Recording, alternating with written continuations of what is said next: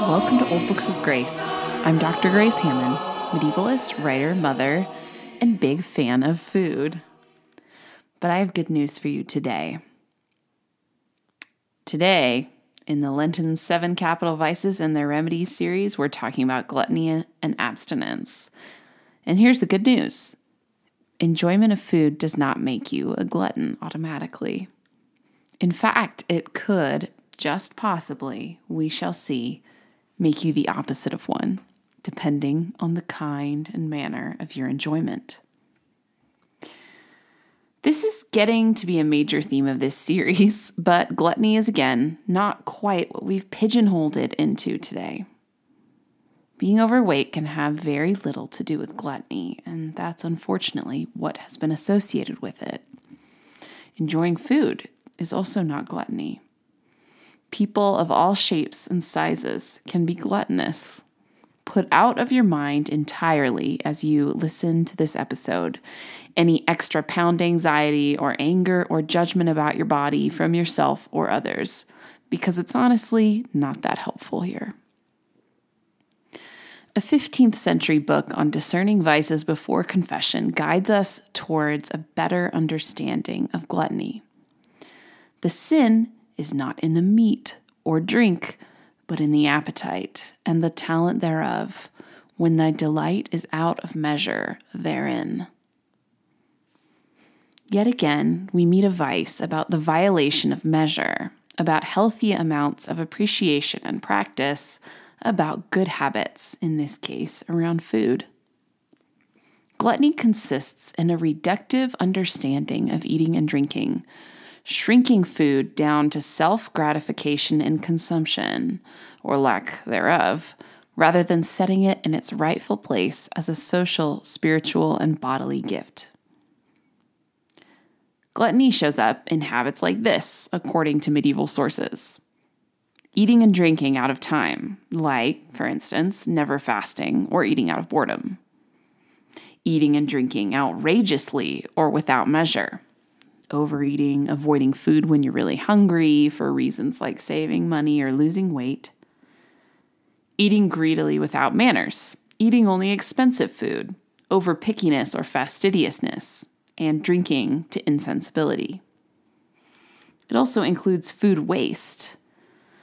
It includes devouring what other people have worked hard for without appreciation or thought. And perhaps most interestingly of all, medieval people categorized gluttony alongside what they called sins of the tavern. Other parts of gluttony included swearing, backbiting, lust, fighting, and stealing. So gluttony is related to idle talk, as they called it, boasting, contempt, false modesty, flattery, perjury, chiding and striving. My favorite medieval word, murmuration, and blasphemy.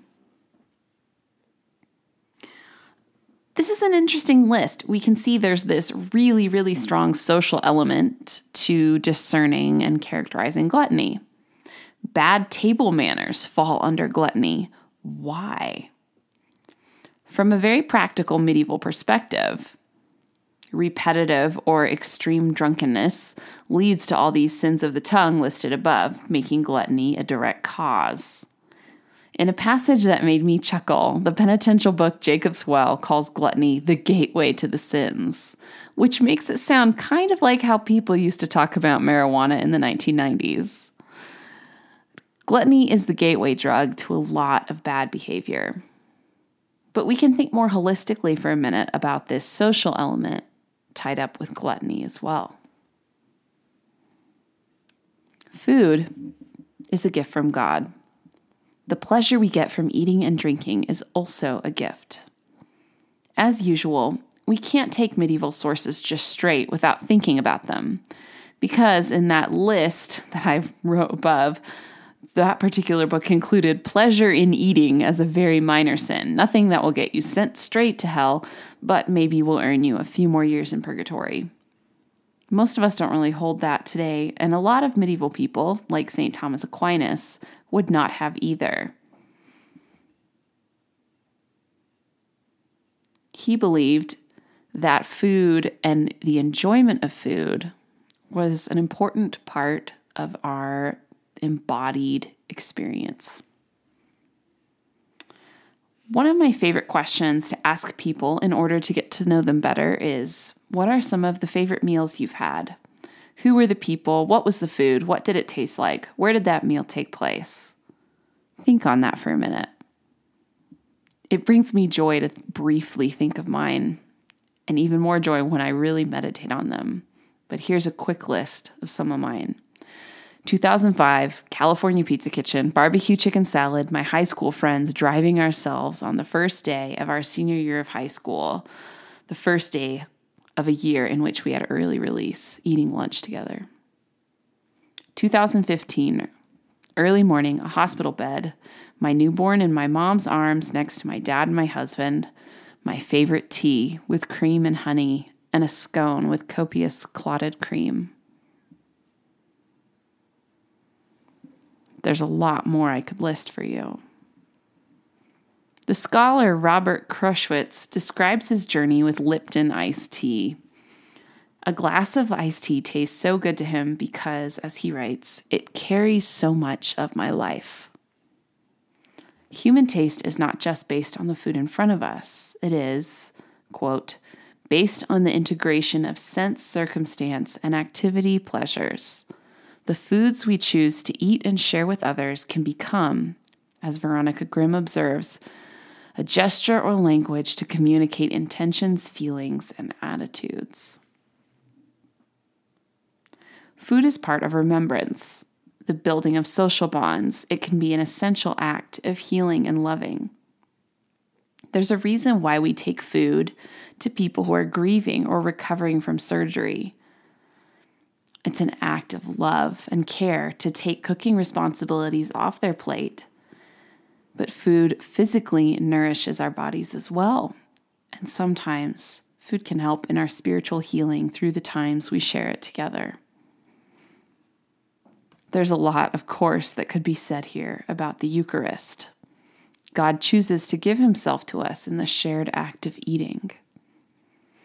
And this idea drives home the danger in ignoring the full range of nourishing our body and the good there, subordinating it to either pleasure or control or a strange mix of both.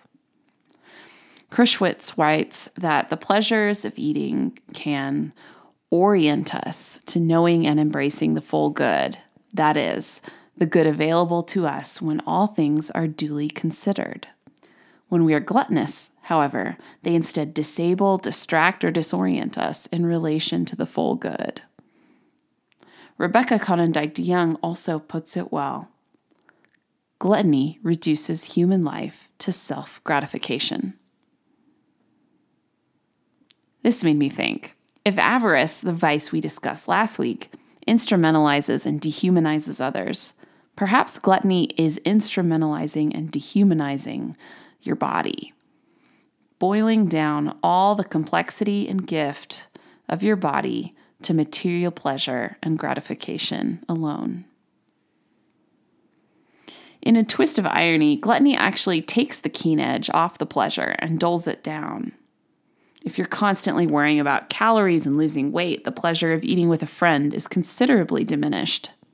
If you're constantly devouring your food, eating quickly to get it down, you don't appreciate it. You can hardly taste it. Overeating destroys the lasting contentment of a delicious meal taken at the right time and place. And bad table manners, back to those. Perhaps you've been wondering when we would get to that. They're gluttonous because they subordinate one's appetite to caring. Subordinate caring for others to one's appetite. And they destroy the moments of holistic togetherness that appreciating food can bring us. And in the end, indiscriminate devouring of food or overly fastidious eating habits end up in the same place. More and more hunger, less ability to be satisfied. The gifts of food and the cruelty of gluttony have a more practical edge as well. Gluttony includes wasteful practices towards food. Food is a finite resource, though it's easy to forget it if you're middle class or above. Though it may seem there are limitless Pringles and an apple always available when you want it, if you're going to a grocery store, being mindful of what we eat, where we buy it, and how reminds us that for much of the world today and nearly all of history, consuming food and acquiring food was very different. In the Middle Ages, for instance, a bad harvest had immediate impact. The plight of laborers was the plight of you, or your next door neighbor, or your servants. And today we mask the plight of the farmer, the impact of the weather, global warming, so on, in our complex global food systems. Yet these issues are still real. Food shortages and disastrous harvests still happen. Yet huge amounts of produce and food in general are thrown out all the time, here in America in particular, because they're not pretty enough to be sold in grocery stores.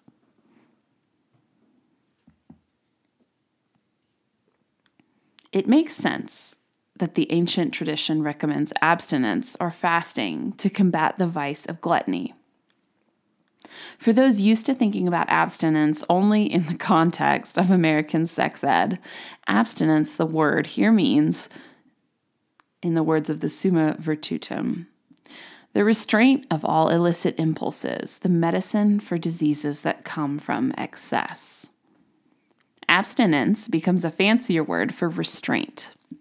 Some of this restraint is just very practical, very respectful of your bodily limitations. Restraining yourself when you want to sneakily take the biggest piece of cake for yourself rather than give it to your guest. Restraint when you want to eat another bowl of pasta because you made it and it was awesome, even though you fully know you're full and you would feel bad if you ate another. Restraint when you really want another glass of wine but know it would push you from pleasantly buzzed to full-on drunk. Restraint consists in not centering your day and yourself around your meals, but including them in the big picture. Abstinence comes in other forms as well. A culture of avarice and gluttony have combined. The result is that our cheapest food is often the worst for us and for the creatures we live alongside. Our insatiable desires for cheap food here in America have led to some very unsustainable and unethical ways of treating both animals and the land. And as usual, the poor suffer the most. If we have the income, and I know this is a tricky matter, buying less of certain kinds of food, though we enjoy them, or spending a bit more to get less and purchasing from local farms with sustainable practices is another way of combating gluttony through practices of restraint. I've learned a lot about these ideas from two different friends who are farming and living close to the land. Bell Farm and Little Way Farm, if any of you are in North Carolina. Fasting, yes, literal fasting, is another obvious form of abstinence. But this fasting is not the same as fasting as part of a diet. Fasting in a diet may be necessary for medical reasons and be very good for your body. But fasting to combat gluttony and grow in virtue emerges from love. The influential Summa Virtutum argues that the withdrawal of food is not meritorious unless it's done voluntarily out of love. It even says that ideally, fasting should be accompanied by giving the food you would have consumed that day to the poor. It's an interesting idea. It also combats the pernicious side effect of fasting for many people, medieval and modern. When we participate in an ostentatiously difficult and notoriously holy practice like fasting, it can sometimes fuel our pride and our satisfaction with ourselves more than anything else, more than actually being a nice, excellent practice of discovering our limitations. The Summa Virtutum compares the temptation of fasting to the proud holy man of Luke 18, who thanks God he's not like that awful sinning tax collector he sees across the street. St. Bernard of Clairvaux writes of this man, "He's giving thanks not because he's good, but because he's unique." This guy's not merely thankful for his gifts, he's comparing them to someone else's lack. He's better. Fasting can easily lead us to these spiritual temptations if it's not done in the right time and place. Fasting in a spirit of love can provide mental and spiritual clarity, as it has for 2,000 years to some of the Christians who have practiced it. This includes a lot of different kinds of fasting. Not all of us can fully fast. For a lot of people, it just doesn't work with their health conditions or their current life. But fasting may be abstaining from chocolate and wine, skipping breakfast on Fridays, or a full-blown traditional fast. Abundance of food at all times, like abundance of money, can sometimes cause us to lose sight of our utter dependence on God. When we fast, voluntarily abstaining from eating for a period of time, we remember our limitations and our gifts. Fasting disrupts us. It disrupts our usual habits. And as a disruption, it asks us, invites us to pay attention to ideas, feelings, or habits that we might ordinarily not notice. I'm going to confess here too, I'm really bad at fasting. This was a tricky one for me to write because I've been trying to experiment with it a little more and see what happens and just open myself up to it. But it's hard. It's a hard thing to do. So if you're listening to this feeling bad about yourself, don't feel bad about yourself. As always, this is a good moment to remind you, if these practices are allowing you to create healthier habits around food holistically, both body and soul, that's wonderful. If they're not, move on. The church has built into itself an ancient tradition of feasts and fasts. We enjoy the body and the pleasures we have through our senses to celebrate the joys of salvation and the good news of the gospel and the wondrous exploits of the saints who have followed Jesus. We also fast to remember our limitations, to mourn with those to whom food has lost its savor through suffering or grief, to lament the past, or to focus on spiritual and temporal goods.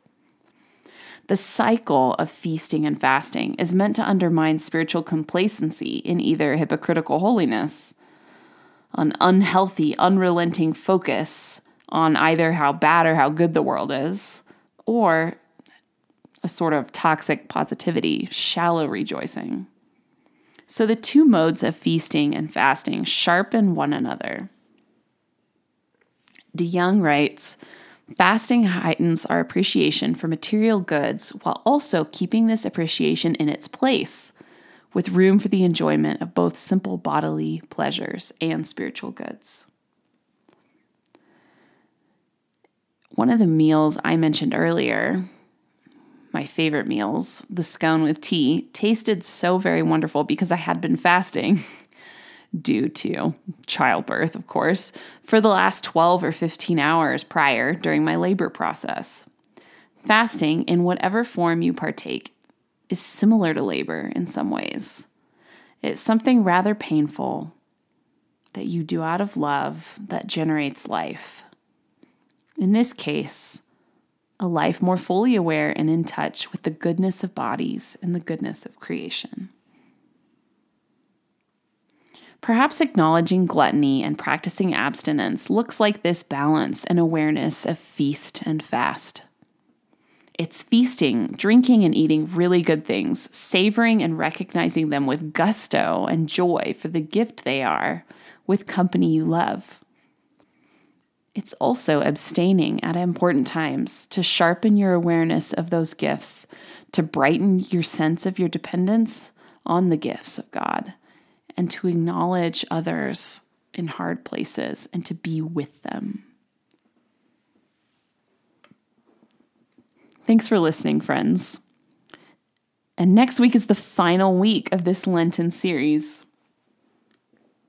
I know I'm rejoicing that it's coming to an end. It was fascinating. I learned a lot, but I'm ready to take a little break, to celebrate Easter and not discover each week what new vicious habits I labor under. I'm really looking forward to Easter. So in this final week, next time, we'll consider lust and chastity. That will be quite interesting, I'm sure. If you'd like to see more of what I'm up to, sign up for my free Substack newsletter, Medievalish with Grace Hammond. In that, I share a little meditation each month, along with a prayer from the past and what I've been reading and writing lately. I'm also around on Twitter at Grace Hammond PhD and Instagram at Old Books with Grace, and I'd love to hear from you. I really would totally be interested in hearing your thoughts about any of these vices and virtues. Thanks again for listening.